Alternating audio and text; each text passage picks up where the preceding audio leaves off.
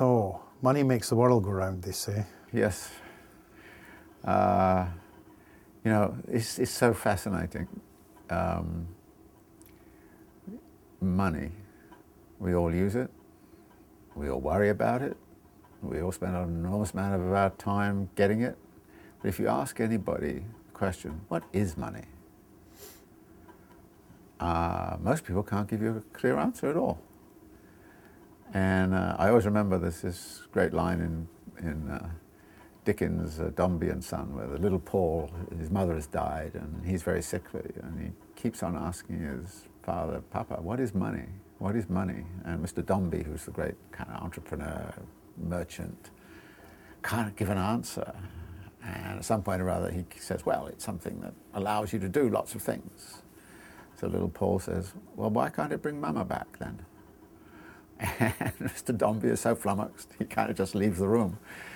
And I think this kind of question of what is money and what's its function in society is really something that is a mystery to everybody. And yet it's something that we're constantly focused on. So here we are, focused on this thing, and we don't know what it is. And I think what Marx tries to do is to tell us something about money which we hadn't really understood before. And so the theory of money in Marx, but he gets pretty lost because it's very, very complicated. So it's a difficult, the third chapter is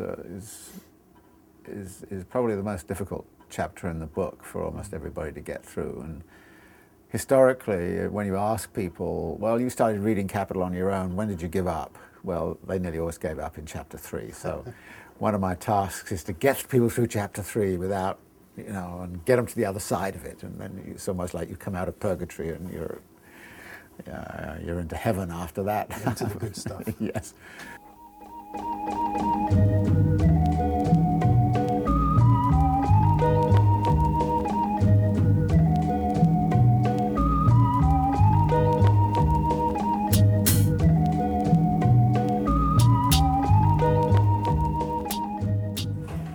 Okay, so let's start on this chapter on money.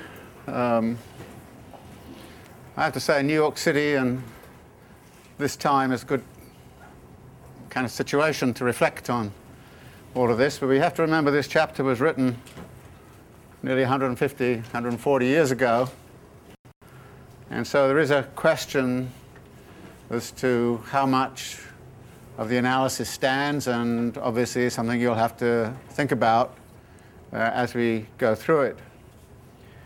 The chapter usually poses quite a bit of difficulty for people. I think I mentioned early on that many people who start reading Capital kind of give up on this chapter because it just gets too dense and too complicated, and it's very hard to figure out what's going on. But if you stick with the sort of framework that I've suggested you think about, whenever you approach a chapter like this, you think about its structure so that you remember where you are in this broader argument. And the argument here is, again, actually fairly simple, and it has a very similar form to those which you've encountered before, so you'll probably get sick of me putting this kind of formulation up on the board. But he starts with the idea of commodity money, or money as a commodity. And as usual, he asks a number of questions. What work does this commodity do? What functions does it perform? And all the rest of it. And he, surprisingly, finds a duality. Right? You've seen this before. And the duality is that it's a measure of values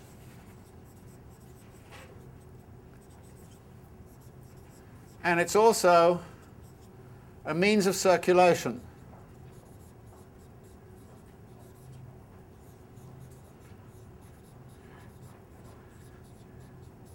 And those two functions are going to turn out to be somewhat incompatible with each other, and he's going to spend the first part of the chapter looking at the measure of values function and the complications which attach to that.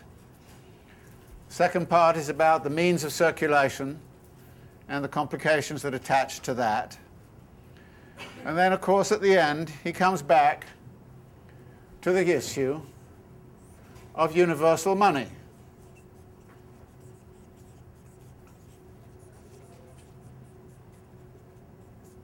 Which, you will be surprised to know, internalizes a contradiction.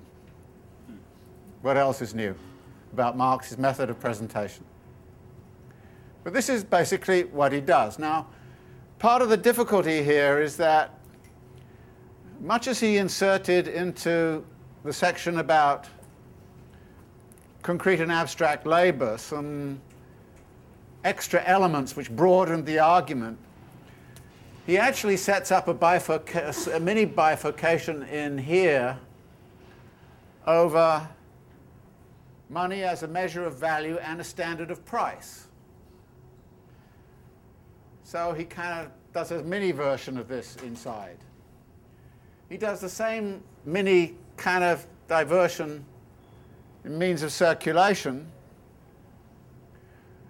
in particular looking at concrete monies like gold coins and symbols, and asks the question, what's the relationship between this real stuff and this? And then that's going to lead him into discussing things like money as money of account, credit monies, all those other kinds of forms of money. So in effect, what happens here is he starts to elucidate the complicated world of money activities via this strategy. But the basic structure of the chapter is an echo of what you saw in the section on commodities, the section on abstract and concrete labor, the relative and equivalent forms. I mean, he's just doing the same thing over again. So if you have that in mind, then you're less likely to get lost in the intensity of the argument of this chapter and the details of the argument in this chapter, important though those details are. Now, the reason I like to sort of set the argument up this way is because when you're wrestling with the details, sometimes the details are fascinating and important in their own right, and you need to work on them very hard. But what Marx has is a framework within which that argument is proceeding. And this is, as it were, the framework of the chapter. So with that in mind, let's look at this piece of the story, money as a measure, or the money commodity as a measure of value. And obviously there's going to be a transition in this chapter from talking about the money as a commodity, the money commodity, to money as universal money, which of course nowadays would not be represented by a particular commodity at all. It'd be represented by something else. But I think we can see shadows of that in Marx's interpretation. Now, what he does, again, for purposes of simplification, is to say, I'm going to assume, for the most part in this chapter, he occasionally introduces silver and then sometimes talks about other things, but I'm going to assume that the commodity money is gold. So I'm going to use the example of gold and just assume that that has become the money commodity which we are interested in looking at. And immediately what he does is to say, at the bottom of the first page here, money as a measure of value is the necessary form of appearance. Now, I've often, in past talks, insisted that you think a lot about social necessity. What is socially necessary? And here he's saying that this form of appearance is a necessary form of appearance. It's socially necessary. And it's necessary as a measure of value which is immanent in commodities, namely labor time, or more accurately, socially necessary labor time. So there's an interrelation then between the world of commodities and the socially necessary labour time which is embodied in all of those commodities, and the socially necessary labour time which is embodied in the gold. But then he goes one step further immediately at the bottom of 189, when he says the price or money form of commodities is, like their form of value generally, quite distinct from their palpable and real bodily form. It is therefore a purely ideal or notional form. By ideal here, Marx means mental, that it is constructed in our minds. Although invisible, and I've several times, I think, mentioned the significance of these invisibilities, these immaterialities, which are nevertheless objective and real. And he then goes on to say, the guardian of the commodities must therefore lend them his tongue or hang a ticket on them in order to communicate their prices to the outside world. Now what's happening here is this. I have a commodity. I have no idea what its value is. How can I possibly know before I take it to market? But when I take it to market, I want to have a notional value which I put on it. So I hang a price tag on it. I say, this is worth this. It's a mental move on my part. I'm guessing. It's only after the market has gone through all of its ferment and done its work that I know what the value is represented by in its money form. But as a standard of price, as he puts it on the next page,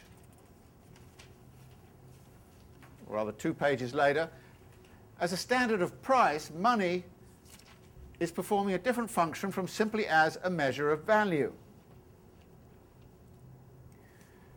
So on 190 then, he wants to talk first off about this imaginary side, the ideal side of the money form. I'm imagining what the value is in my commodity.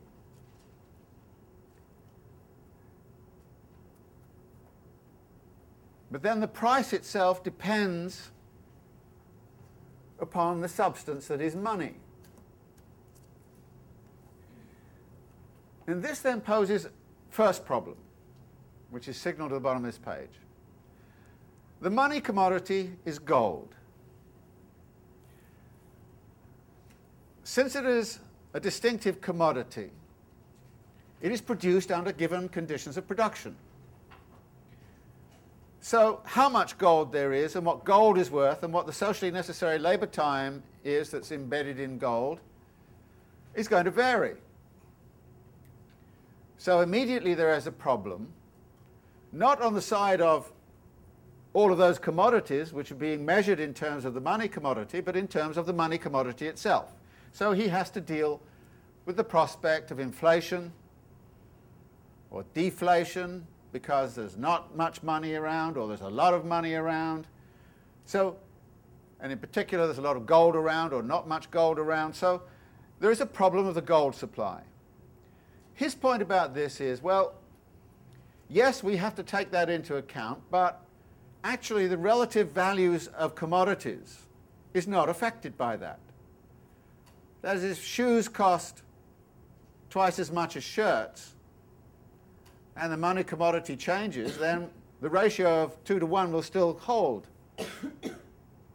It's just that it will be articulated in a different way because the money commodity has changed and has changed its value. So he breezes past that kind of question by simply saying this disappears in the wash. But on 192, he brings in a more important issue. When this is where he talks about the way in which measure of value and standard of price, money performs 2 quite different functions. Now, as a measure of value, the functions are, it's important that it be stable. It's important that it be tangible, not change its qualities. And so you can see immediately as a measure of price why it is that gold, rather than strawberries, is the money commodity. Because gold can store value. Gold is fairly constant in its form. It can be assayed. It can be measured. And there is a limited supply of it. You just can't go out and dig it up in your backyard. So there are reasons why money gravitates towards gold as the measure of value. Because it works very well. And even though, as we've seen, the value of gold itself can shift, that doesn't materially affect its capacity to function in these ways. As a standard of price, however, what we find, as he says, that we're no longer interested in the relationship between the socially necessary labour time in gold and the socially necessary labour time in commodities, because socially necessary labour time is immaterial and immeasurable directly. What we're interested in is the quantity of the gold, which is equivalent to whatever it is you're selling as a commodity. And that quantity of gold then tells you how much your commodity is worth. It's a quantitative relation. Now, why 2 ounces? Why not 1 ounce? Why 3 ounces? Well, this at some point or other leads into, he says, the way in which the weight name of the money becomes the weight name of the value of the commodity. In this weight name, and he quotes at the top of 194, when he starts to talk about the word pound. Pound was originally a pound of silver, but then it simply became called pound. And so the British currency is in pounds. Now, when you're in Britain and you ask for pounds, you don't expect somebody to give you a weight of something. You expect them to give you notes. And so what he's doing here is to talk about a transition that's going on from the value form which is in the money commodity to this naming and counting of elements of money which are then traded for by the commodity traders. And this transition, of course, completes the fetishism that he's talked about in an earlier chapter. So 195, he said, the name of a thing is entirely external to its nature. I know nothing of a man if I merely know his name is Jacob. In the same way, every trace of the money relation disappears in the money names pound, thaler, franc, ducat, etc. And then he goes on to talk about the confusion caused by attributing a hidden meaning to these Kabbalistic signs is made even greater by the fact that these money names express both the values of commodities and simultaneously aliquot parts of a certain weight of metal, namely the weight of the metal which serves as the standard of money.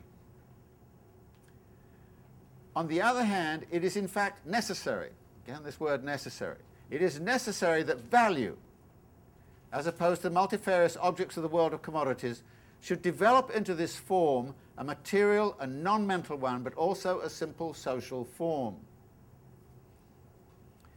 Which leads into the conclusion, price is the money name of the labour objectified in a commodity.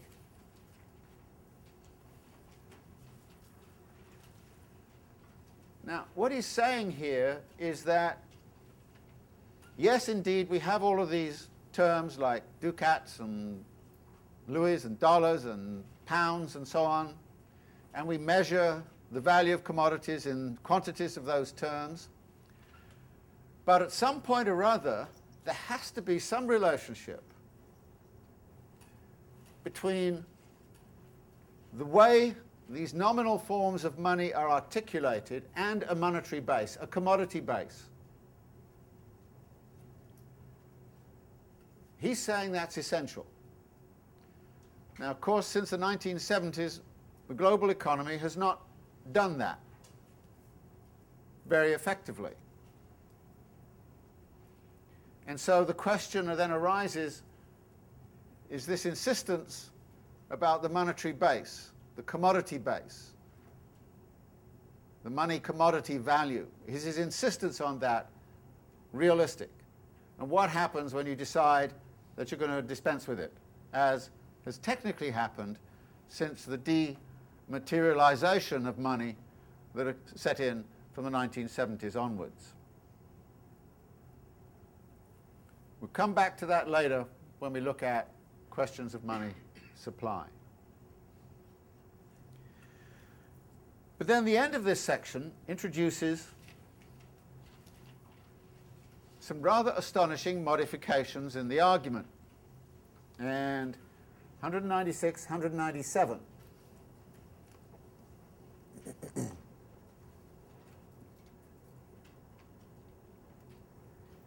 He says, the magnitude of the value of a commodity, this is towards the bottom of 196, therefore expresses a necessary relation to social labour time which is inherent in the process by which its value is created.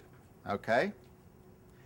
With the transformation of the magnitude of value into the price, this necessary relation appears as the exchange ratio between a single commodity and the money commodity which exists outside it.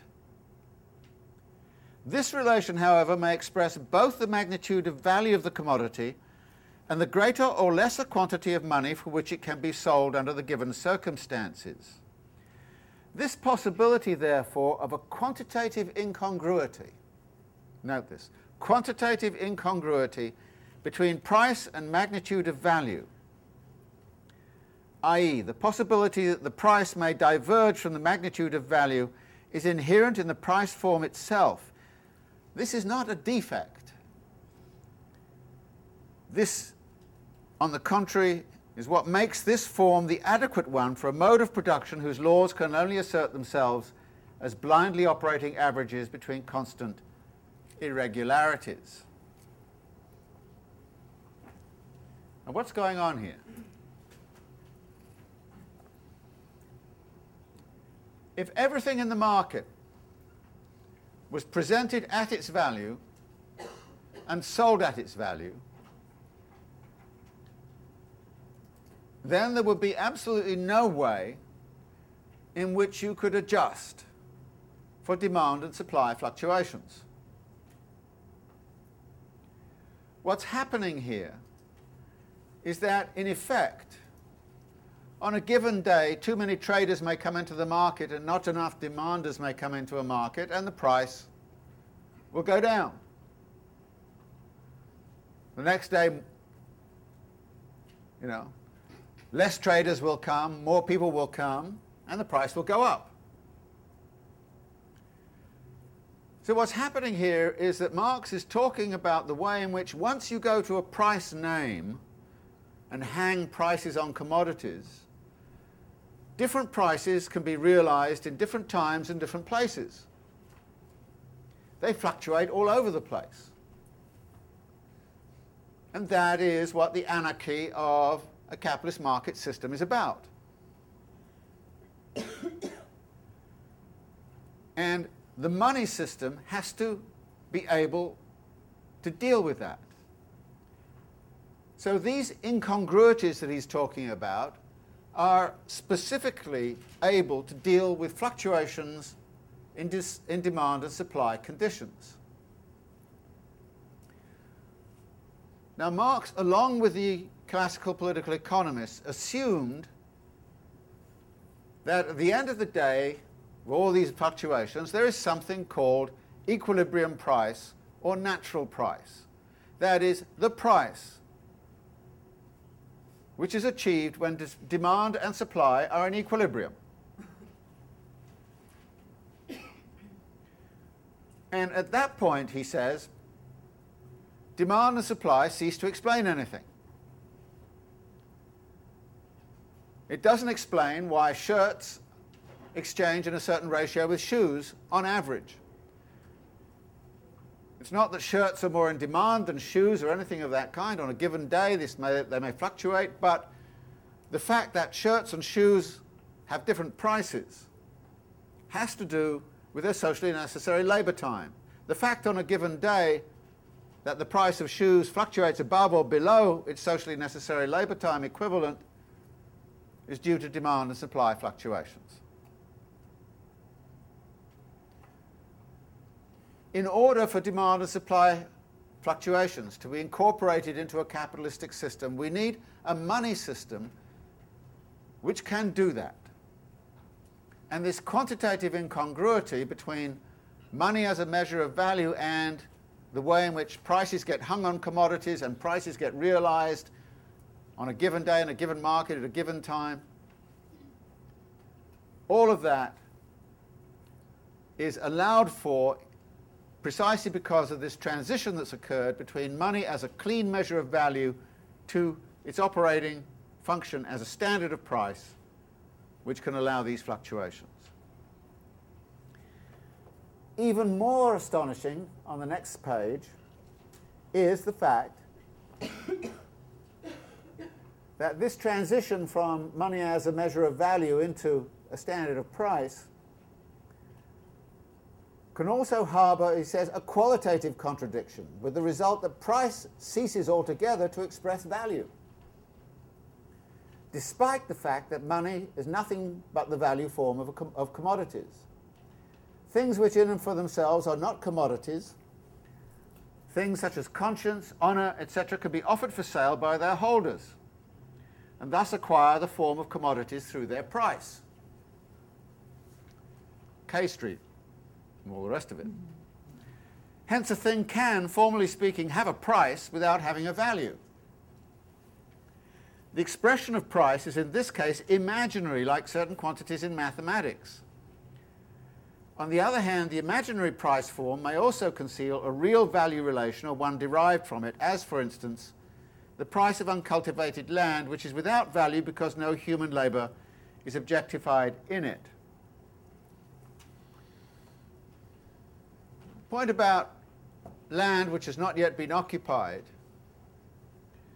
is that there are ways in which land does incorporate what you might call a shadow price of human labour.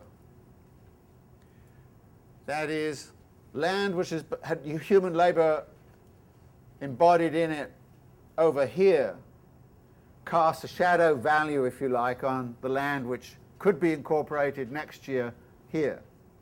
So that what Marx is saying here is the case of land is a complicated one, because although you would see no direct human labour incorporated into that piece of land, you would see what we would call externality effects arising from the human labour which is incorporated in all the land around it. If you had a little piece of Manhattan and you had had it since Indian times and kept it pristine and clear and say no human labour has been incorporated into this, it therefore has zero value, and you went into the market and sold it for zero value, well. But conscience, honour. But again, what Marx is doing here is to say this qualitative inconsistency also has to be put against the background that real value has to be produced somewhere. I mean, imagine an economy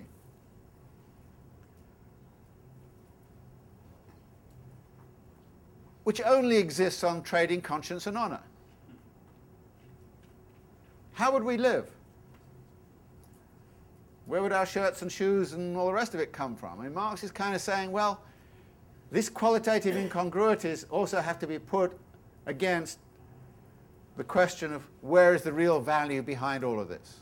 And what is this real value all about? And that is, I think it seems to me, a very pressing question which confronts us when we think about how the global economy is working. I mean, people like to say the United States, you know, well, the working class, a lot of it has disappeared. So value is not being produced in the United States anymore, but then you've got to think about what's going on in China. And you think about the fact that actually, even though everybody's now concentrating on making megabucks out of financial operations, the global proletariat has doubled since 1970. And value is still being produced in very traditional kinds of ways, even though it's being distributed in quite other ways.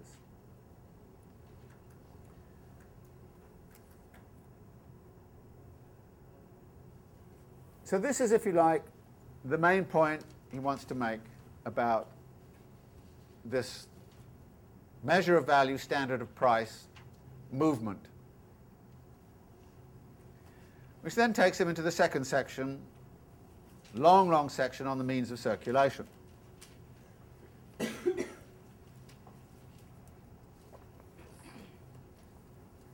Now he starts off with the following observation. We saw in a former chapter that the exchange of commodities implies contradictory and mutually exclusive conditions. Can anybody remember what those contradictions and mutually exclusive conditions were? If you're buying it, you're not selling it? No. He's referring back to the section on the relative and equivalent forms of value. And if you go back to page 148, you'll see he says use value becomes the form of appearance of its opposite, value. Concrete labour becomes the form of manifestation of its opposite, abstract labour. Private labour becomes a form of manifestation of its opposite, social labour. Back on 148 to 151. So he's immediately referring back then to those tensions between the particularity of the money commodity and its supposed universal capacity to represent socially necessary labour time in the global economy. He then makes a very interesting observation, and I highlight it because it's important to grasp Marx's mode of thinking. He says, the further development of the commodity does not abolish these contradictions, but rather provides the form within which they have room to move. This is, in general, the way in which real contradictions are resolved. This, in a way, he's describing his dialectical method. That we expand the argument and the contradictions, and we see the contradictions having greater purchase, greater possibility of movement. And he then uses an interesting metaphor. For instance, it is a contradiction to depict one body as constantly falling towards another and at the same time constantly flying away from it. The ellipse is a form of motion within which this contradiction is both realized and resolved. Now, I'm sure some of you feel Marx's argument is indeed elliptical. But I think his metaphor here is a very important one because, notice, an ellipse is about motion. It's not about stasis. It's about movement. And it's about perpetual movement, perpetual motion. So in a sense, what he's doing is he's indeed using this kind of method to expand the general structure of his argument.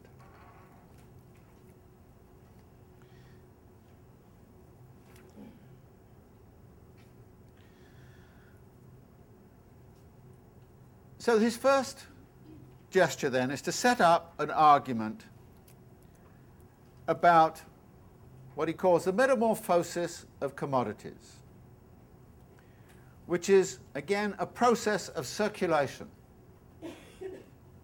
And here also we start to get a different idea of what the dialectic is about. It's about the study of motion. I've mentioned process a lot, but here we're now looking at circulation. We're looking at motion. And that motion is, as he calls it on 198, social metabolism. Now he's talked about the metabolic relation to nature, but here he's talking about the social metabolism.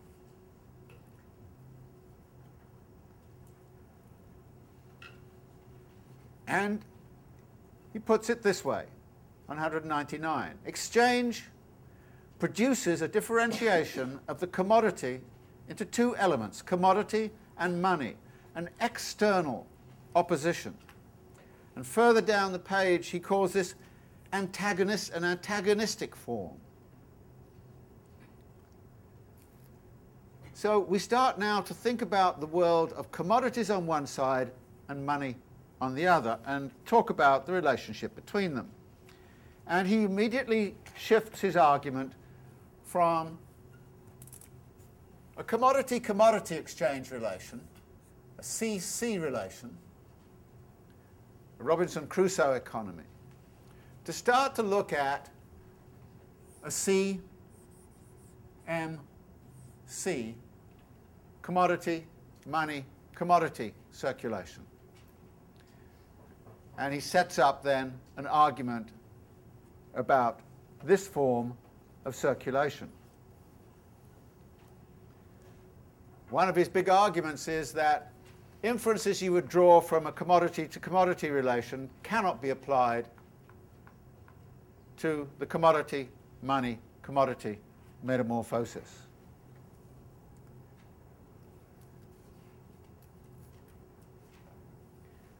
The first metamorphosis is, let us look at this piece of the story.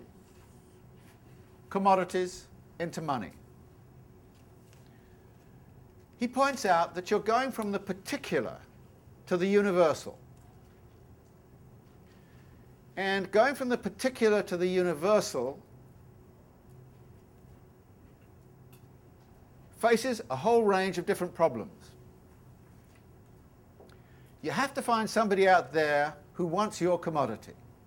You've got to fulfill a social need. In the midst of the intense complications of the social division of labour, somehow I have to find somebody in the market who wants my particular commodity and can give me the money equivalent of my commodity. So this means that the labour expended on the commodity, as he says on 201, must therefore be of a socially useful kind. And then he goes on to suggest this. Perhaps the commodity is the product of a new kind of labour and claims to satisfy a newly arisen need, or is even trying to bring forth a new need on its own account.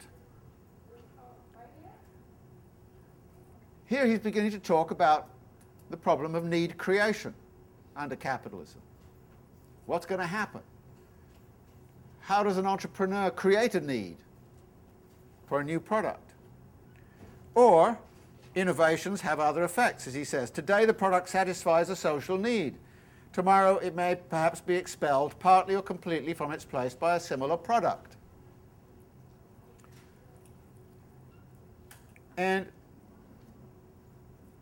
what happens in the market, therefore, is a whole set of difficulties have to be overcome before I can convert my commodity into money. I encounter, and he goes through on 202, the fluctuating demand and supply conditions, which is already mentioned. So he then ends up, 202 towards the bottom, saying, we see then that commodities are in love with money. But the course of true love never did run smooth. The quantitative articulation of society's productive organism, by which its scattered elements are integrated into the system of the division of labour, is as haphazard and spontaneous as its qualitative articulation. We're going back now here to the imagery of the hidden hand, right, and the atomistic qualities of capitalist production, which he is presuming and assuming. As he says, the owners of commodities therefore find out that the same division of labour which turns them into independent private producers also makes the social process of production and the relations of the individual producers to each other within that process independent of the producers themselves. Back again to the Adam Smithian argument. They also find out that the independence of the individuals from each other has its counterpart and supplement a system of all-round material dependence. That is, although you're independent in the market, you're dependent on the market. You have to be able to market your produce.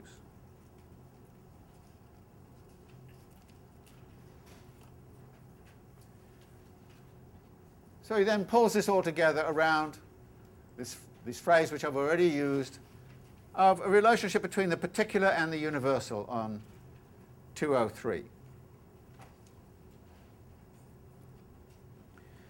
He then goes to the second component and says, well, let's look at this piece. Here we're going from the universal to the particular.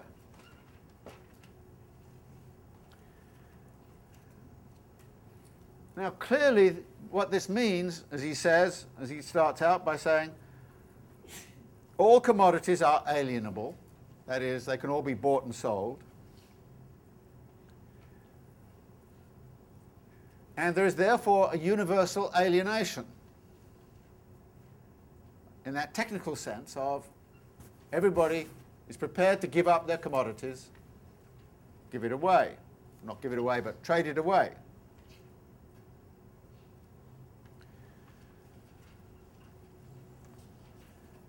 And clearly it is easier to go from the universal to the particular. I command money. I go out into the marketplace, I can buy whatever commodity I want. So the difficulties and the traumas that attach to the commodity to money transition are very different. There is, if you like, a different power relation involved here. And that has become crucial to the argument. Those who command the universal equivalent, money, the universal, are in a powerful position vis-à-vis those who command commodities. It's a latent power. At the moment we can just see it as continuing power, but you can see how something can build there. So he then goes to talk and say, this whole process I call the circulation of commodities.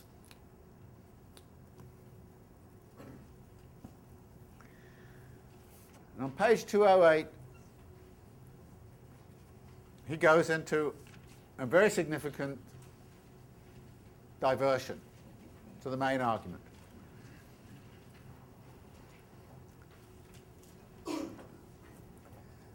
Middle of 208, he says, nothing could be more foolish than the dogma that because every sale is a purchase and every purchase a sale, the circulation of commodities necessarily implies an equilibrium between sales and purchases. And he then goes through an analysis of this argument.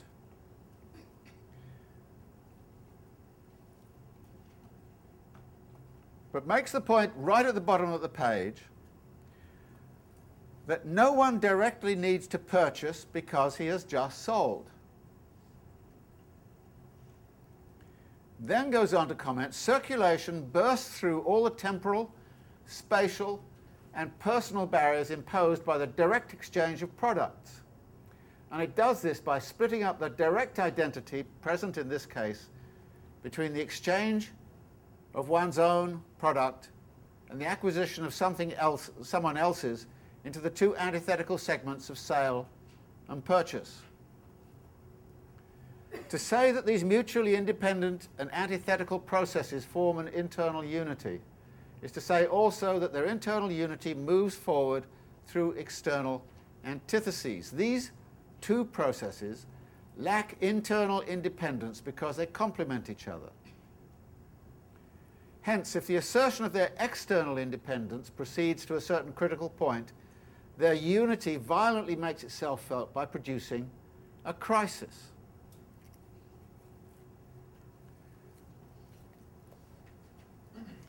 Now, what's going on here is this.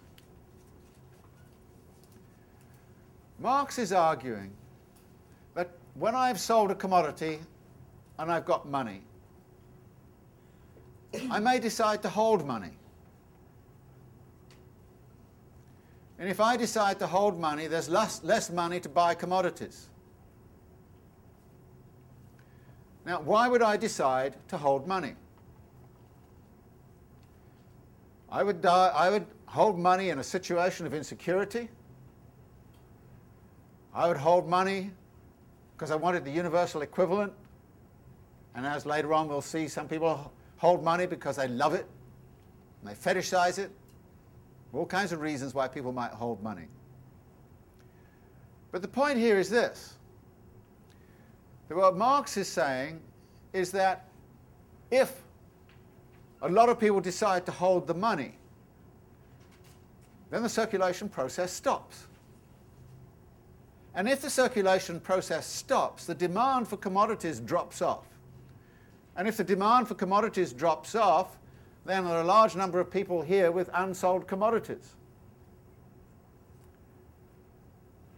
Furthermore, the fact that you have money gets you away from the immediate temporality and spatiality of barter. You can hold the money for 6 months. You can take your money to Japan, or Singapore, or Brazil, and go purchase there 6 months later. Once you've got your money, you can make all kinds of decisions about it. Now, what Marx is criticizing is a famous argument called Say's law.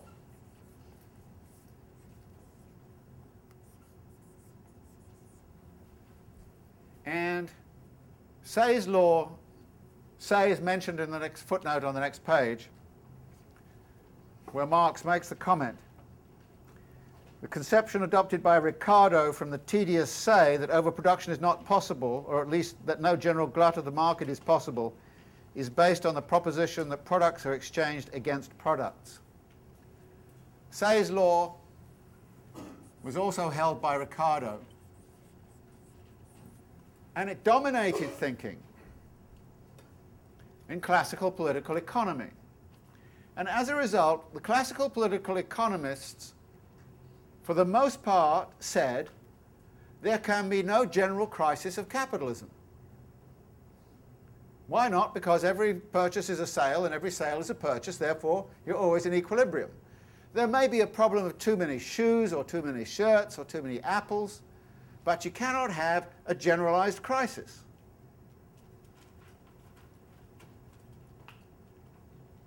Because Say's law said you couldn't. And Say's law actually carried over from the classical period into the neoclassical period. It was held by all economists at the end of the 19th century up until the 1930s. And in the 1930s, there were the economists saying a general crisis of capitalism is impossible. And there you had one. And Marx has a very funny line about that elsewhere when he kind of says, you know, when faced with a general crisis, the only response that most of the economists can make is that, well, it wouldn't happen this way if only the economy worked according to my textbook. But what Marx is saying is that you can have a general crisis. And how you can have that general crisis was spotted by Keynes.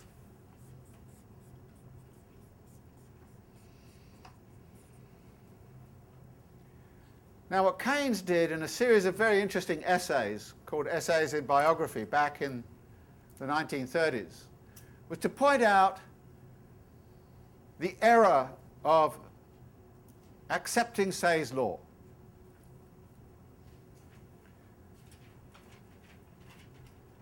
And pointed out that there were some classical political economists who did not accept Say's law and said there could be a general crisis.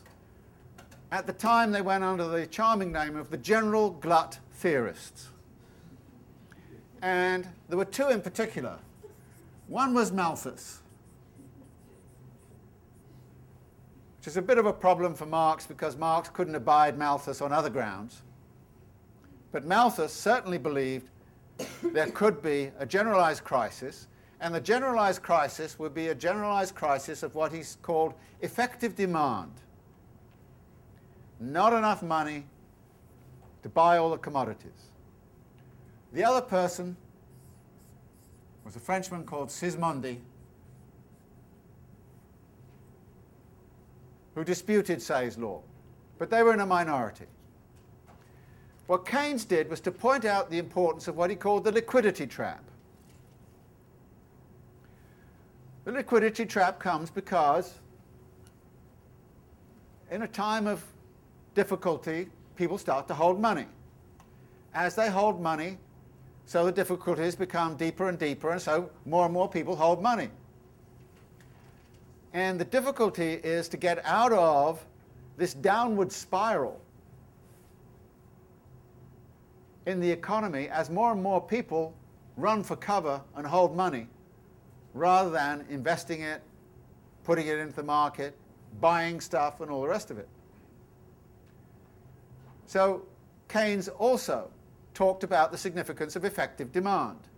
And of course, Keynesian policies in relationship to the Great Depression were stimulate effective demand by state expenditures, debt financing, getting people back to work if you could, getting consumptionism back, and of course, a lot of that problem was solved by World War II and the demand for armaments and all the rest of it.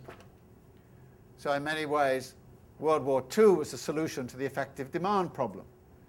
You could mop it all up in terms of armaments and production of armaments and all the rest of it, and you would debt finance it. You would even debt finance the British. So you gave them something called Lend-Lease. That is, they took the commodities and agreed they'd pay later. And when it came to payment, Keynes was faced with negotiating the repayment schedule, I think in 1944. And the American State Department said, well, you give up the British Empire. And so Keynes said, you mean we trade the British Empire for forgiving the debt? And they basically said yes. And that's where British decolonisation policy really came from. Opening the world market was what the Americans wanted for American capital. They wanted the closed system of the British Empire opened up, and they got it through, in a sense, this trading agreement over Lend-Lease. So this is, if you like, the argument which is going on here in Marx. Marx is saying you can get a general crisis. He's siding with Malthus and Sismondi. Keynes is later drawing on this argument. He refuses, of course, to cite Marx. He said he never read Marx, but actually if you read him carefully, it's very doubtful that that's the case. And even if he didn't read Marx, there were plenty of people around him who had. So he knew what Marx was arguing about this sort of thing. And Marx is very clear. Say's law is wrong. Cannot be the case. There is a lopsidedness in this relationship. C to M is different from M to C. You cannot, as Say's law does, assume that the laws of barter actually hold an equivalent, and actually equivalent is being exchanged for equivalent.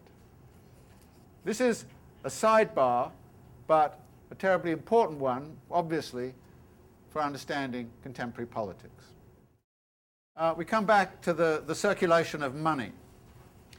Now, what Marx is going to do here is a set of rather boring maneuvers, if I dare say it.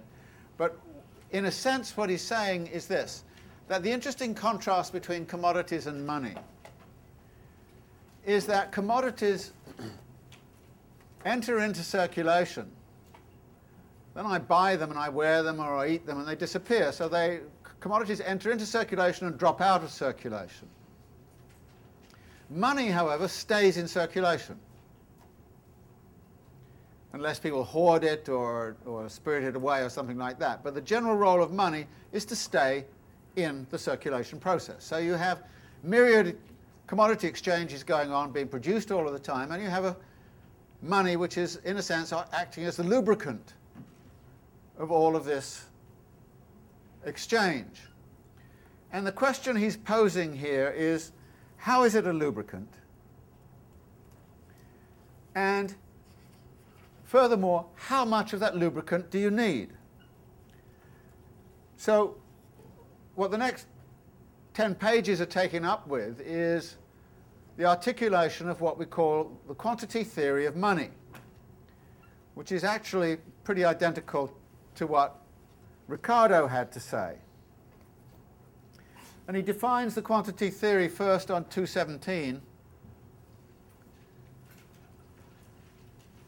bottom, where he says, the total quantity of money functioning during a given period as a circulating medium is determined on the one hand by the sum of the prices of the commodities in circulation. Set that up. The sum of the prices, and on the other hand by the rapidity of alternation of the antithetical processes of circulation. In other words, the movement of prices, the quantity of commodities, and the velocity of circulation.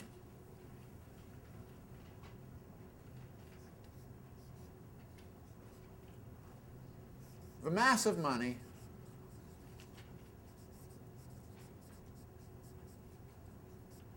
equals the sum of all of the prices of the commodities in circulation modified by the velocity of circulation. The velocity of circulation is a measure of how much work a coin or a dollar bill does in a given day. How many times does it exchange? The Federal Reserve still has a key measure, the velocity of money, the velocity of circulation. You can see how important it is, because when you introduce credit cards, for example, you increase the velocity of circulation. And as you increase the velocity of circulation, it means you need less actual money, because the amount of money you have is going to move much faster. If a dollar bill exchanges hands once a day, that's a different kind of world from a situation where a dollar bill changes hands, say, 5 times a day. You need far more dollar bills if you only exchange hands once a day than if it's 5 times a day. So the amount of money you need is very sensitive then to this measure of the velocity of money. Now, the Federal Reserve has all kinds of measures of the velocity of money it sets up, and it's a complicated issue of how to measure it. But what Marx is saying is we have to take this into account. And this was what Ricardo said also. So Marx is not saying much here that is not already available in Ricardo, including the idea it's the sum of the prices.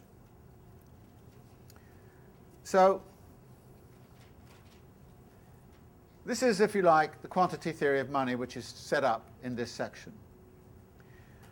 This then leads him in section C to move to another level, which is to talk about the way in which coins and symbols of value start to take over the functions. And here you will find immediately that the weight of gold, he says, represented in the imagination by the prices or money names of the commodities, has to confront these commodities within circulation as coins or pieces of gold of the same denomination. The business of coining, like the establishing of a standard measure of prices, is an attribute proper to the state. State power becomes crucial. The different national uniforms worn at home by gold and silver as coins but taken off again when they appear on the world market demonstrate the separation between the internal or national spheres of commodity circulation and its universal sphere, the world market. This again is something which is going to come back in this chapter about the world market and universal sphere. Out of this arises, as he says on 223, the latent possibility of replacing metallic money with tokens made of some material, i.e. symbols. And he talks further down. Small change appears alongside gold for the payment of fractional parts of the smallest gold coin. Gold constantly enters into retail circulation, although it is just as constantly being thrown out again by being exchanged with small change. And then the next page, he talks about inconvertible paper money issued by the state and given forced currency, issues of paper money. And it is here that for the first time, he starts to talk about the way in which credit money may take root spontaneously in the function of money as a means of payment. So here we get a replacement going on, the replacement of gold by symbols, by paper, by coins. Why would that occur? Well, because gold is very awkward as a means of circulation. If every time you engage in this transaction, you need a small grain of gold, it's going to be horribly messy. So indeed, the requirements of circulation, what is socially necessary in order for this circulation to become general and commodities to be exchanged in a general way, what is socially necessary is that you leave gold behind and start to work with tokens and symbols and paper and all the rest of it. Paper money, he says, is a symbol of gold, a symbol of money. That's on the bottom of 225. Its relation to the values of commodities consists only in this. They find imaginary expression in certain quantities of gold, and the same quantities are symbolically and physically represented by the paper. Only insofar as paper money represents gold, which like all other commodities has value, is it a symbol of value.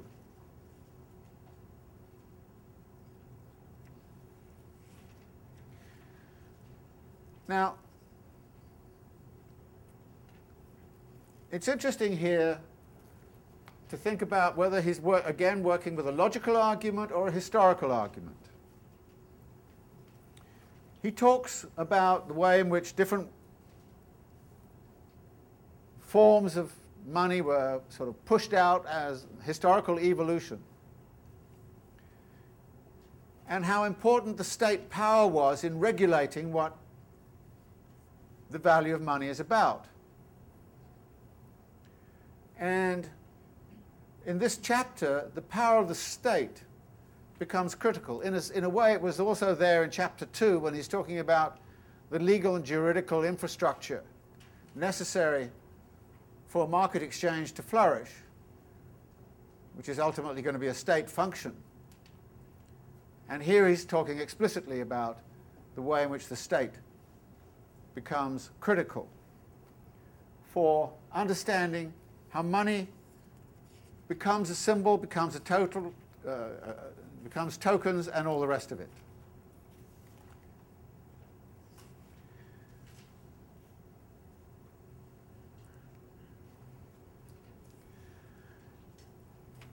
This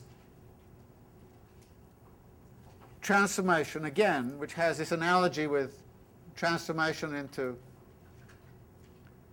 a standard of price, this transformation brings about a radical redefinition of what money is about. And that leads us into the final section, which is 3, money. And again, what Marx is arguing here is at the end of the day, there's only one money. And it has to perform both of those functions. How is it going to do that? When we see that as a measure of value, gold is fine. As a means of circulation, it's not. As a standard of price, gold starts to fade into the background. The connectivity between the socially necessary labor time embodied in the money commodity starts to get mediated in all these different ways. And so we start to lose contact with the monetary base.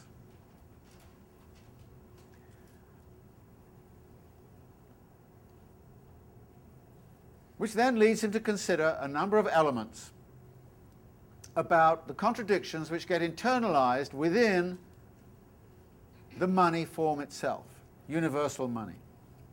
And the first is the issue of hoarding.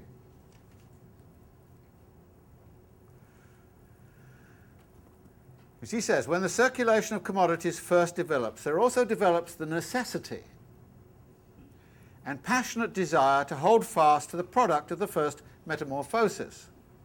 This product is the transformed shape of the commodity, or its gold chrysalis. Commodities are thus sold not in order to buy commodities, but in order to replace their commodity form by their money form. Instead of being merely a way of mediating the metabolic process, this change of form becomes an end in itself. The money, he says, is petrified into a hoard, and the seller of commodities becomes a hoarder of money.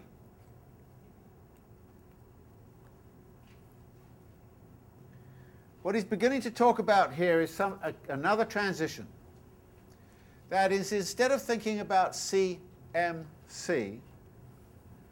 we start to think about MCM. Money into commodities, commodities into money. What the hoarder wants is money. They want the universal power. But it's interesting, Marx talks about this in this double language. That it exerts a passionate desire. Okay, so the passionate desire is there, but then he says it's also necessary. Why is it necessary? Why is hoarding necessary to commodity exchange? The first reason is given at the bottom of 228, and that is that when you enter into the market, you enter at a certain time, and you need something in that market, you have to have saved up enough money to go into the market. If you're a farmer and you've produced your crop and sold your crop in September, you have to hoard the money in order to buy the seeds and the energy and all the rest of it you need in the spring to plant the crop and all the rest of it, hire the labor and all the rest of it. So hoarding is something which is implicit in what we would call the time structure of the production of commodities. If all commodities were produced and sold in the same time frame, you wouldn't need hoarding. But the fact is they're not. Some take a long time to produce. Some are produced immediately and consumed immediately.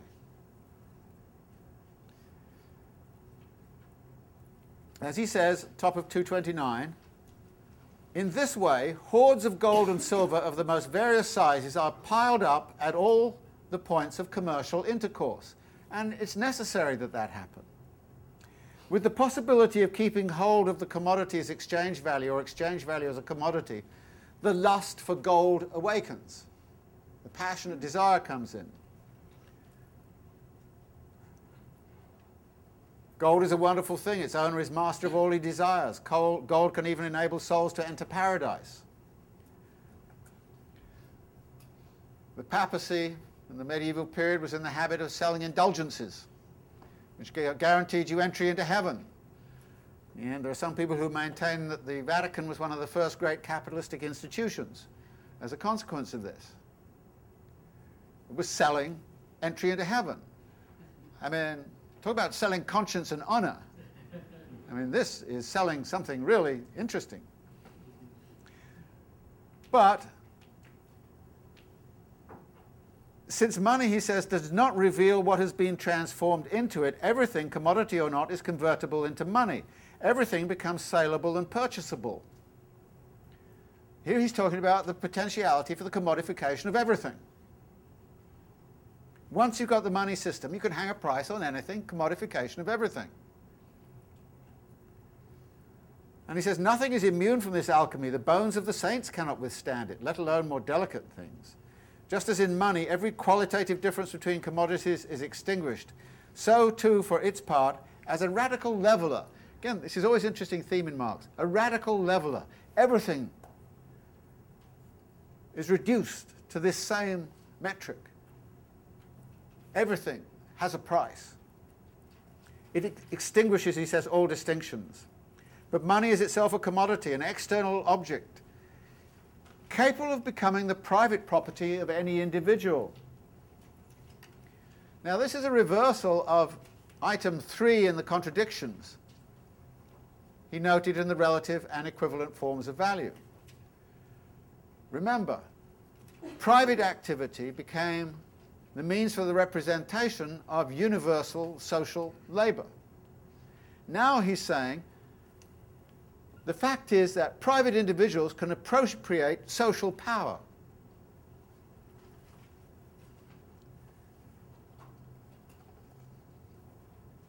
Social power can become the property of private persons.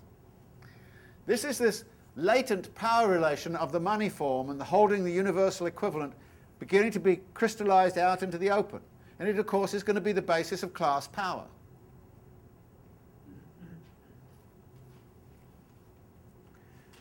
And for this reason, he notes, ancient society therefore denounced it as tending to destroy the economic and moral order. Modern society, which already in its infancy had pulled Pluto by the hair of his head from the bowels of the earth, greets gold as its holy grail, as the glittering incarnation of its innermost principle of life.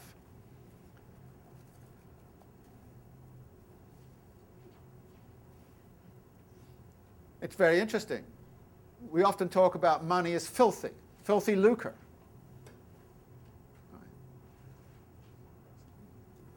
I guess there's a TV show on right now about dirty, sexy money or something like that, you know, right? Freud had all kinds of wonderful things to say about money. I mean, in the end, he called it bourgeois sublimation of rituals of the anus, you know. So there's something unclean about money, something not nice about money. And ancient society actually didn't like money economy. And Marx, in the Grundrisse, talks about the way in which one of the big transitions that occurred in the social world was what he called the destruction of community by money power. So that money became the community. So that we live now in the community of money. We may have all kinds of fantasies about living community somewhere else and all that kind of stuff, but we live in the community of money. And Marx is also making very clear. Furthermore, at the bottom of 230, he piles on the agony of this by simply pointing out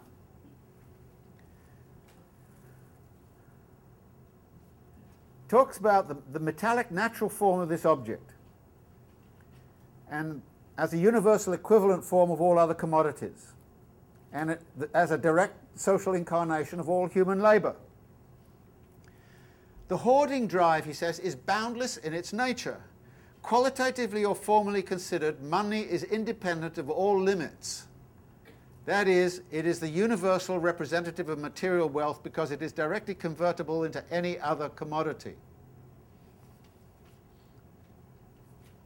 It goes on then to talk about this contradiction between the quantitative limitation and the qualitative lack of limitation of money keeps driving the hoarder back to his Sisyphean task. Accumulation. This is the first mention of accumulation in Capital.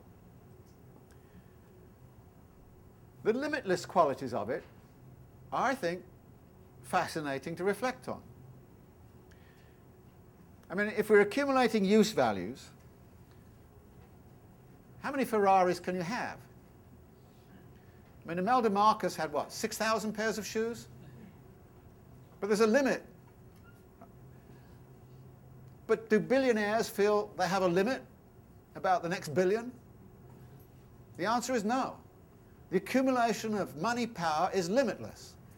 And therefore, what we get into is a form of accumulation that has, in principle, no external limits.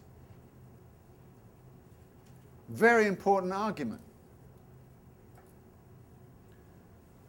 And to the degree that people are into the accumulation of social power, they're into the accumulation of limitless social power.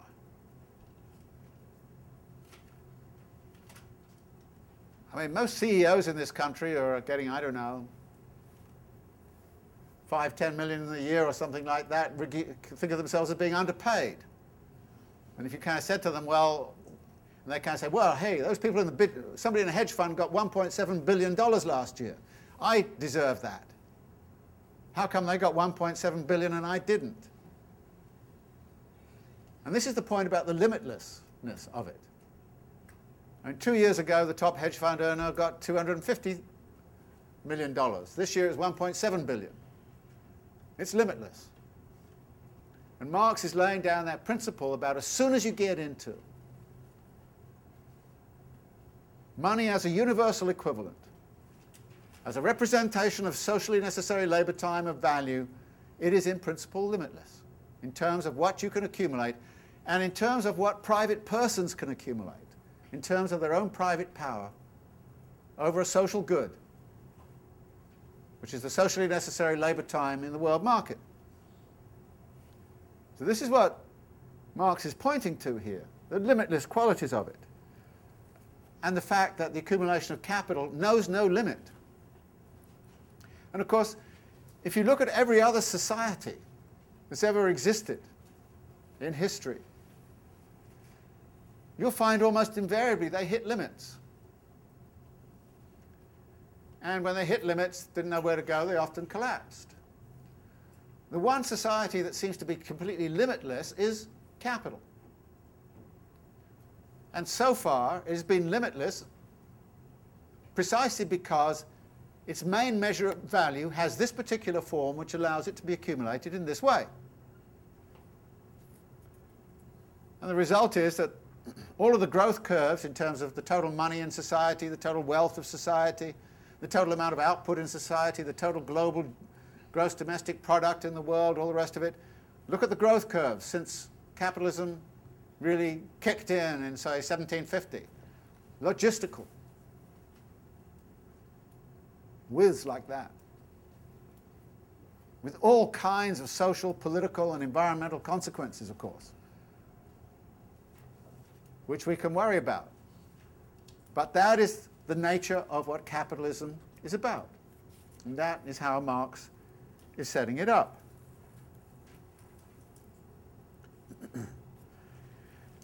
Which brings him also to point out, right at the end of this section, that hoarding, bottom of 231, we made a little aside about the aesthetic form of hoarding. You know, you want to have gold and silver plated urinals or whatever, you know. The function of hoarding, owing to the continual fluctuations in the extent and rapidity of the circulation of commodities and in their prices, the quantity of money in circulation unceasingly ebbs and flows.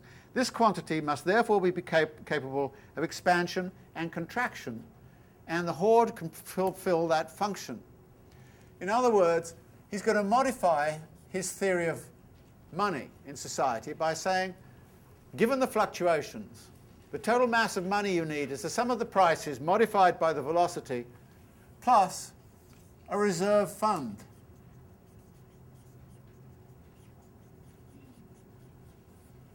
This reserve fund can be brought into circulation when there's a massive surge of commodity production and taken out of circulation when it is not needed.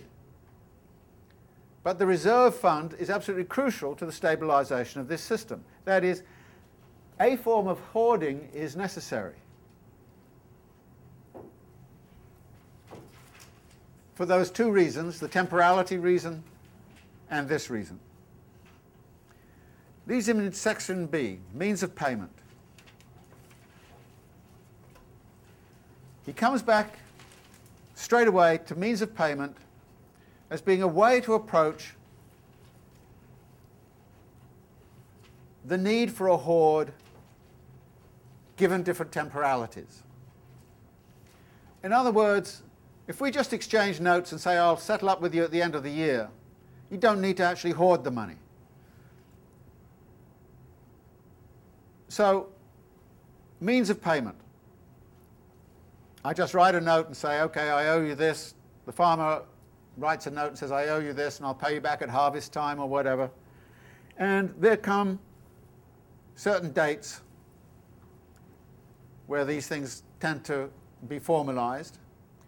But the result of this is a transition. And here we've got, actually, on 233 to 234, an extremely important transition which is very easy to miss, partly because of the way in which Marx kind of buries it in his usual kind of complicated language. The first element in this on 233 is this. The seller becomes a creditor, the buyer becomes a debtor. A big transition in relationships between buyer and seller and creditor and debtor. Since the metamorphosis of commodities, or the development of their form of value, has undergone a change here, money receives a new function as well. It becomes the means of payment. The role of creditor or of debtor results here from the simple circulation of commodities. Now, it's amazing how much he's squeezed out of this concept of the commodity. Here, the concept of the commodity is giving rise to these new roles of creditor and debtor. And this is capable, he says, of a more rigid crystallization. And he then starts to talk about the class struggle in the ancient world, in which the plebeian debtors were destroyed by the creditors, the struggle in the Middle Ages where the feudal debtors lost their political power.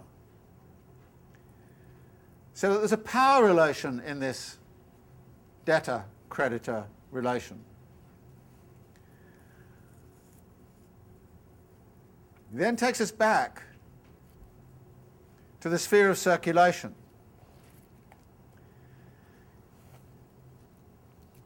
And takes us back to the argument earlier, in which he starts to talk about the way in which money becomes the object of the circulation process. But it now enters it in a peculiar way. The means of payment, he says, enters circulation, but only after the commodity has already left it. The money no longer mediates the process. It brings it to an end by emerging independently as the absolute form of existence of exchange value, in other words, the universal commodity. The seller turned his commodity into money in order to satisfy some need. The hoarder in order to preserve the monetary form of his commodity, and the indebted purchaser in order to be able to pay. If he does not pay, his goods will be sold compulsorily. The value form of the commodity, money, has now become the self-sufficient purpose of the sale, owing to a social necessity springing from conditions of the process of circulation itself. What he's now taken us to is this radical transition from a CMC form of circuit into an MCM form of circuit. If I hold money, I can just lend it to you, and then you pay me back. I don't even have to produce commodities anymore. Let you produce the commodities. I just hold the money. But notice, I want to get that money back. But of course, the logical argument here is, why would I get back the same amount I started with? Why would I not insist upon an extra amount of money?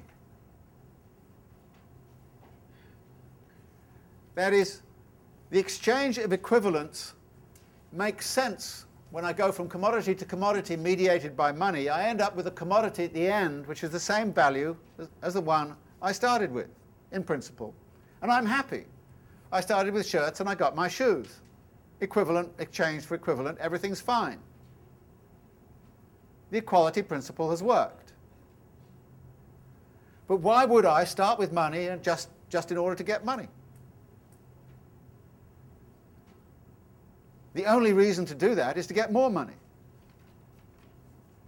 And so what Marx is beginning to do here is to say, out of this relationship between the commodity and money, there emerges a form of circulation which is the MCM form of circulation. and it arises out of a social necessity.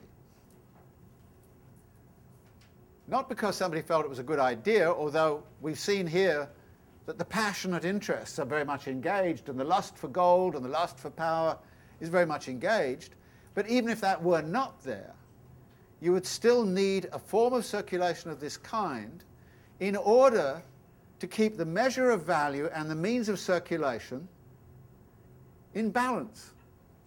That is the only way you can resolve that contradiction between money as a measure of value and money as a means of circulation is by this form of circulation, which can bring money into exchange when it's needed and take it out when it's not. So that the money needed, if it's in equilibrium with the commodities being traded, will keep the measure of value constant. Otherwise, the measure of value will start shooting all over the place. So if I want to maintain a constant measure of value, I have to be able to use money as a means of payment, and in doing that, I trigger this form of circulation, which is money focusing on money.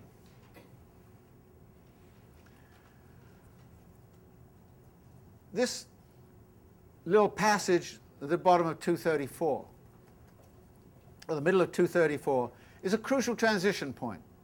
And you should mark it and recognize it as a crucial transition point in the whole of Marx's argument. He doesn't actually signal it and say, hey, this is the big transition point, but it is. And the idea that it's a social necessity is also important to him. Capitalism does not actually depend simply on individuals being greedy and all the rest of it. It depends upon social necessity piled on social necessity, which allows greed of a certain kind to flourish in certain situations.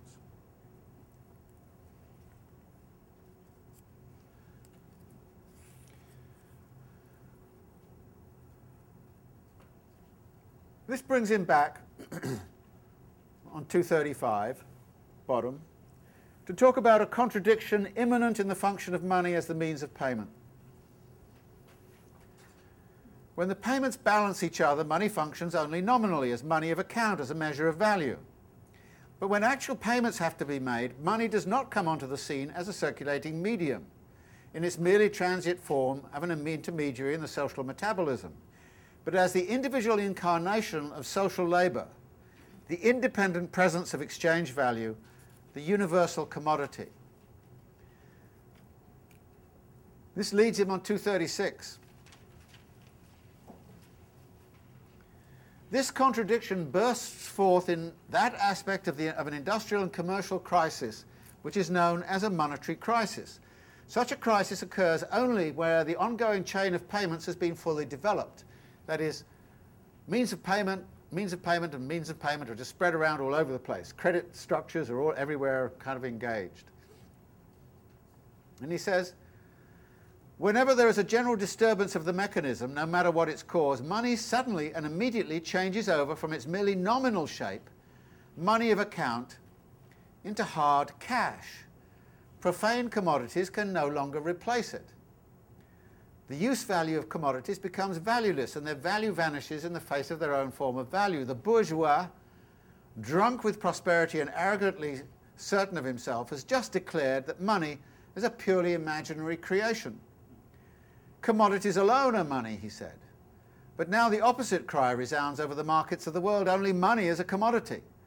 As the heart pants after fresh water, so pants his soul after money, the only wealth. In a crisis, the antithesis between commodities and their value form money is raised to the level of an absolute contradiction. When he talks about monetary famine. You know, 6 months ago, if you read the financial press, everybody was talking about excess of liquidity in the markets. A surplus of liquidity sloshing around, not knowing where to go. surplus capital everywhere.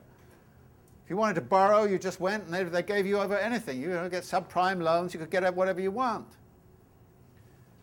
And then what happened over the past few weeks, suddenly the Federal Reserve has to inject liquidity into the system. They needed real money. Those houses and all of that didn't actually match up to that value. In other words, it was fictitious value they were playing with out there. Marx amusingly says somewhere else, at the moment of speculation, everybody's a Protestant. They act on faith. When the crisis comes, they want real money. They go back to the Catholicism of the monetary base. And this notion that, where is the value right now? Where does it exist? I mean, what is all that money which is exchanging in all of these debt bottling plants we find around ourselves in New York City? What does it mean? What connectivity does it have to value? To socially necessary labour time? And what Marx is pointing to here is the way in which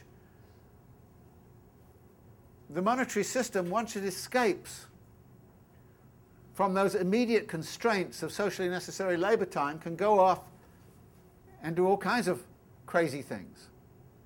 And those crazy things create all sorts of problems in the global economy. But credit money goes further than that, because on the next couple of pages what he then talks about is saying credit money springs directly out of the function of money as a means of payment. Furthermore, credit money becomes the universal material of contracts, and rents, taxes, and so on are transformed from payments in kind to payments in money. The monetization of everything. Now, it used to be the church used to tithe people's agricultural output. Then you've got the monetization of tithes. Get the monetization and commodification of everything.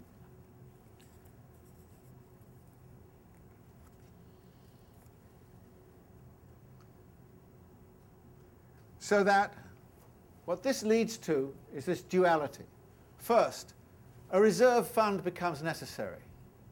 And that reserve fund is going to have to function in relationship to this system via this form of MCM circulation.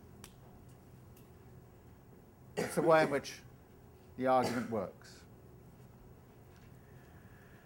But he then says, in the final section on world money, a brief section, that individual states, of course, manage their own money system and money supply and money tokens and all the rest of it. But they're not outside of being disciplined by the world market. That actually the exchange of commodities on the world market at some point or other becomes critical to the way in which this monetary system functions. The state has had a very important role to play in the stabilization of the monetary system within its borders. And in so doing, it initially connected its monetary system very clearly to a metallic base: gold, silver. And that metallic base became crucial in the construction of the initial financial monetary system. And assuring the security of that metallic base became critical. It's kind of interesting to note that John Locke wrote his essay on religious tolerance, in which he said, we should tolerate each other in terms of our religious views, and we shouldn't go around burning heretics at the stake and all that kind of thing. And he did that at the same time as Sir Isaac Newton became Master of the King's Mint. And Isaac's great role was to assure the quality of the currency, to assay the gold, to assay the weight of the silver. And during those years there was a great trade which led to the debasement of the coinage, which was called coin clipping. What you did was you took a silver coin and you just shaved off a bit of it.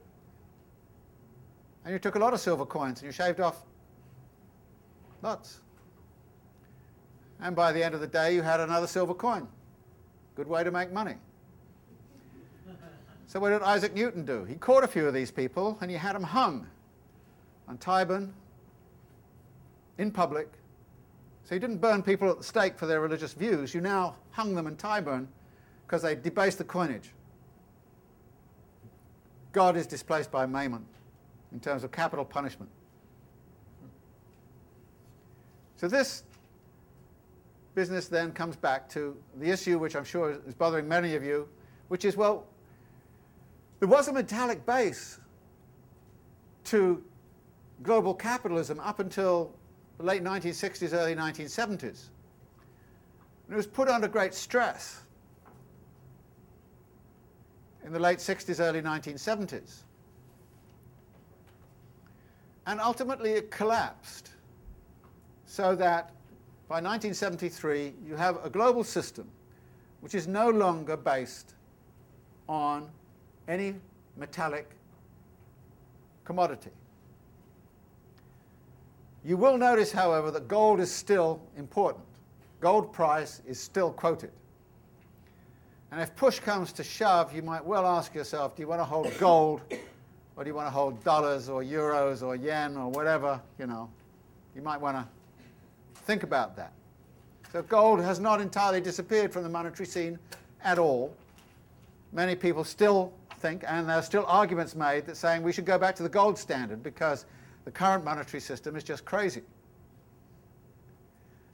But what in effect happened in 1973 and onwards was a tendency to associate currencies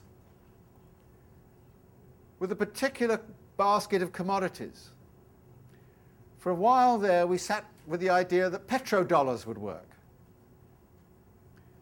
That actually it was the dollar value of petroleum which was the crucial issue. But then petroleum was yo-yoing too much around the place, and in any case, the value was too much controlled by OPEC. So in effect, however, what now happens is that currency speculation actually looks at, a lot of the time, the relationship between the productivity of a whole economy, the total bundle of goods and services produced in that economy, and the value of its currency.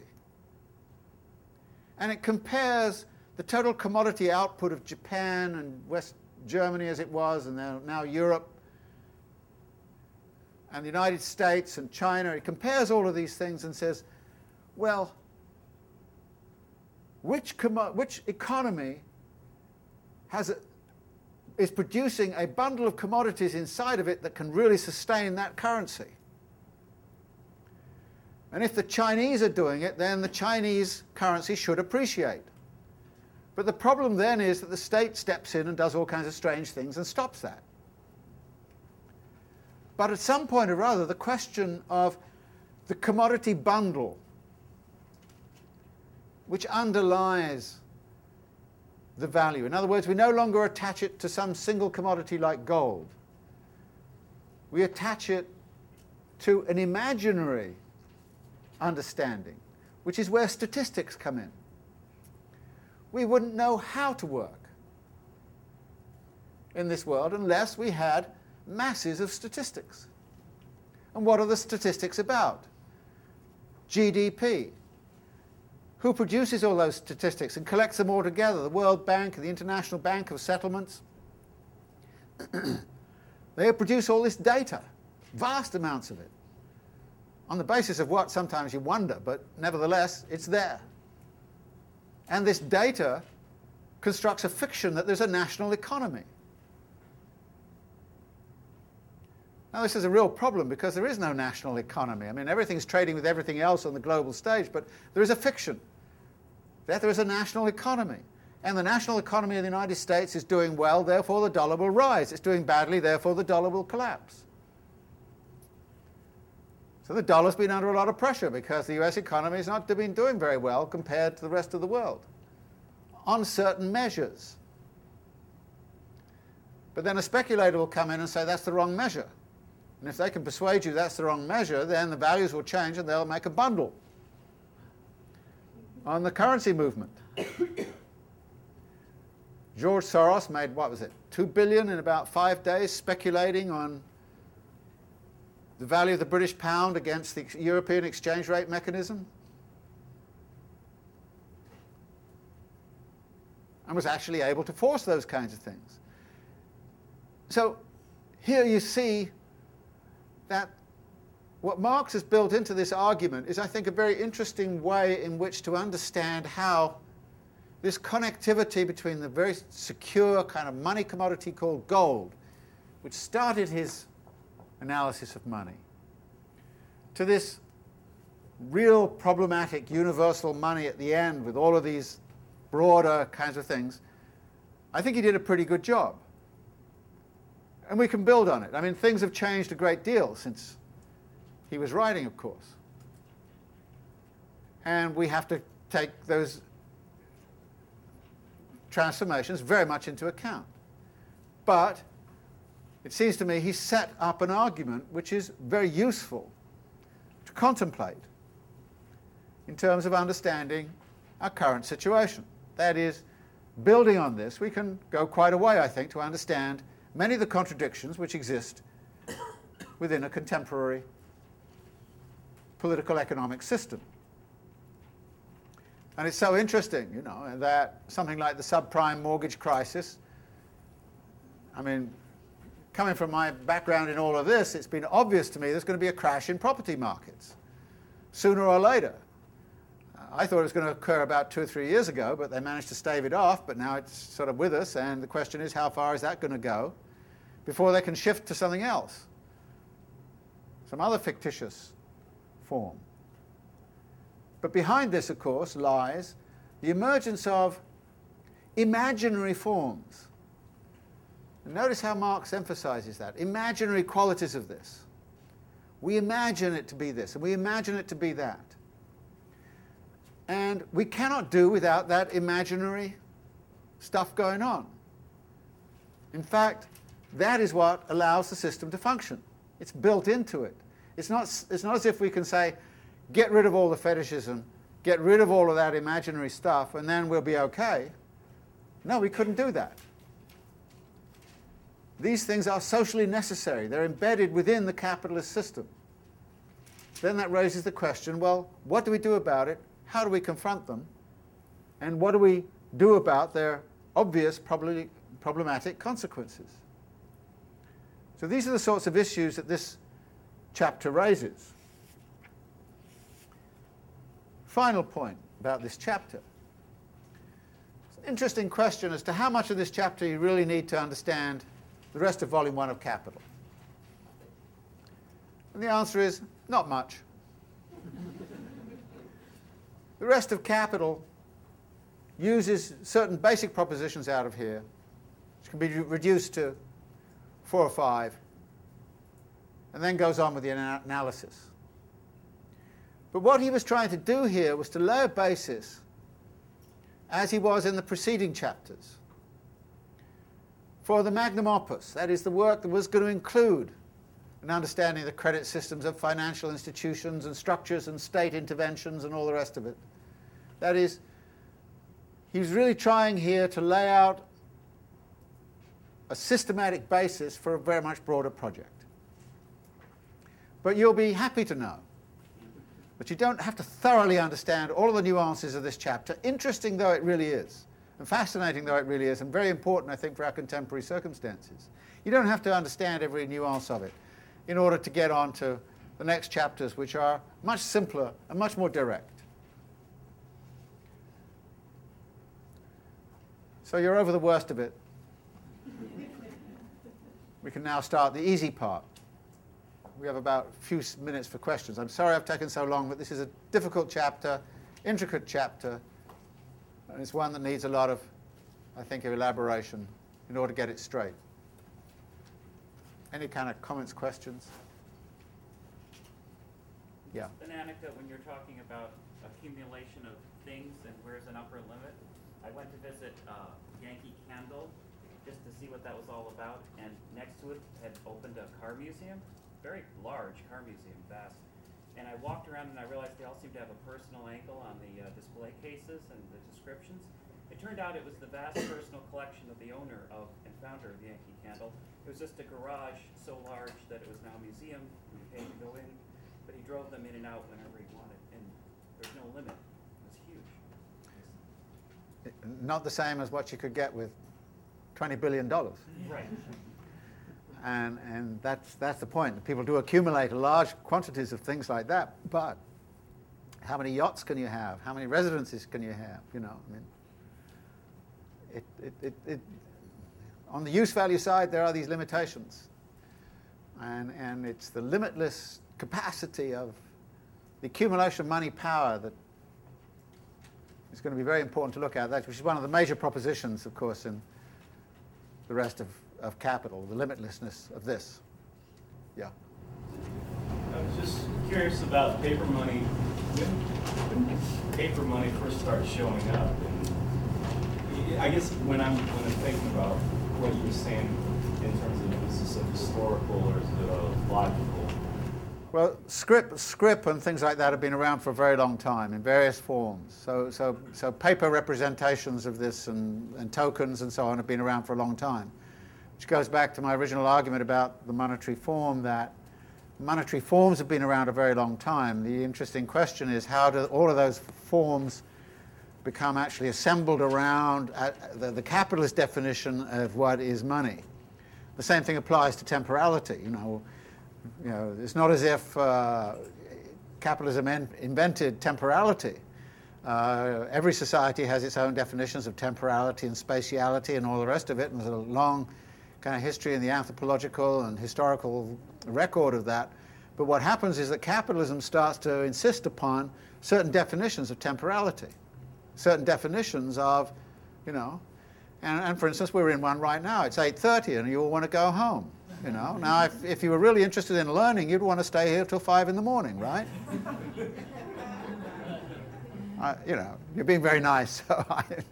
But you see what I mean? I mean, you know, here we have this kind of definition of temporality, which is in the school calendar and everything else. You know, we start there, we finish there. It's all sort of built in, and we accept it as normal. It becomes normalized, you know. Whereas, you know, I can certainly remember intellectual discussions in my youth, you know, when all things were wonderful, which went on all day and all night, you know. And we're not limited by anything. I mean, we skipped classes, you know. I'm not encouraging you to do that, but skipped classes and then had a discussion instead, you know. I mean, it was a different notion of temporality.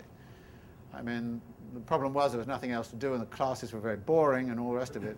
But so I think you know, these definitions are you know, contingent, and this is again what Marx is arguing right the way throughout. You know, the categories of political economy are contingent upon the rise of capitalism. The notion of temporality is specific. Capitalism has a specific temporality, which is what E.P. Thompson is talking about. The rise of industrial work discipline, and what that was about, and how that was enforced, and we'll see some of that coming up very much in Marx's Capital too. Okay, so we'll leave it there, and we'll continue this saga next week.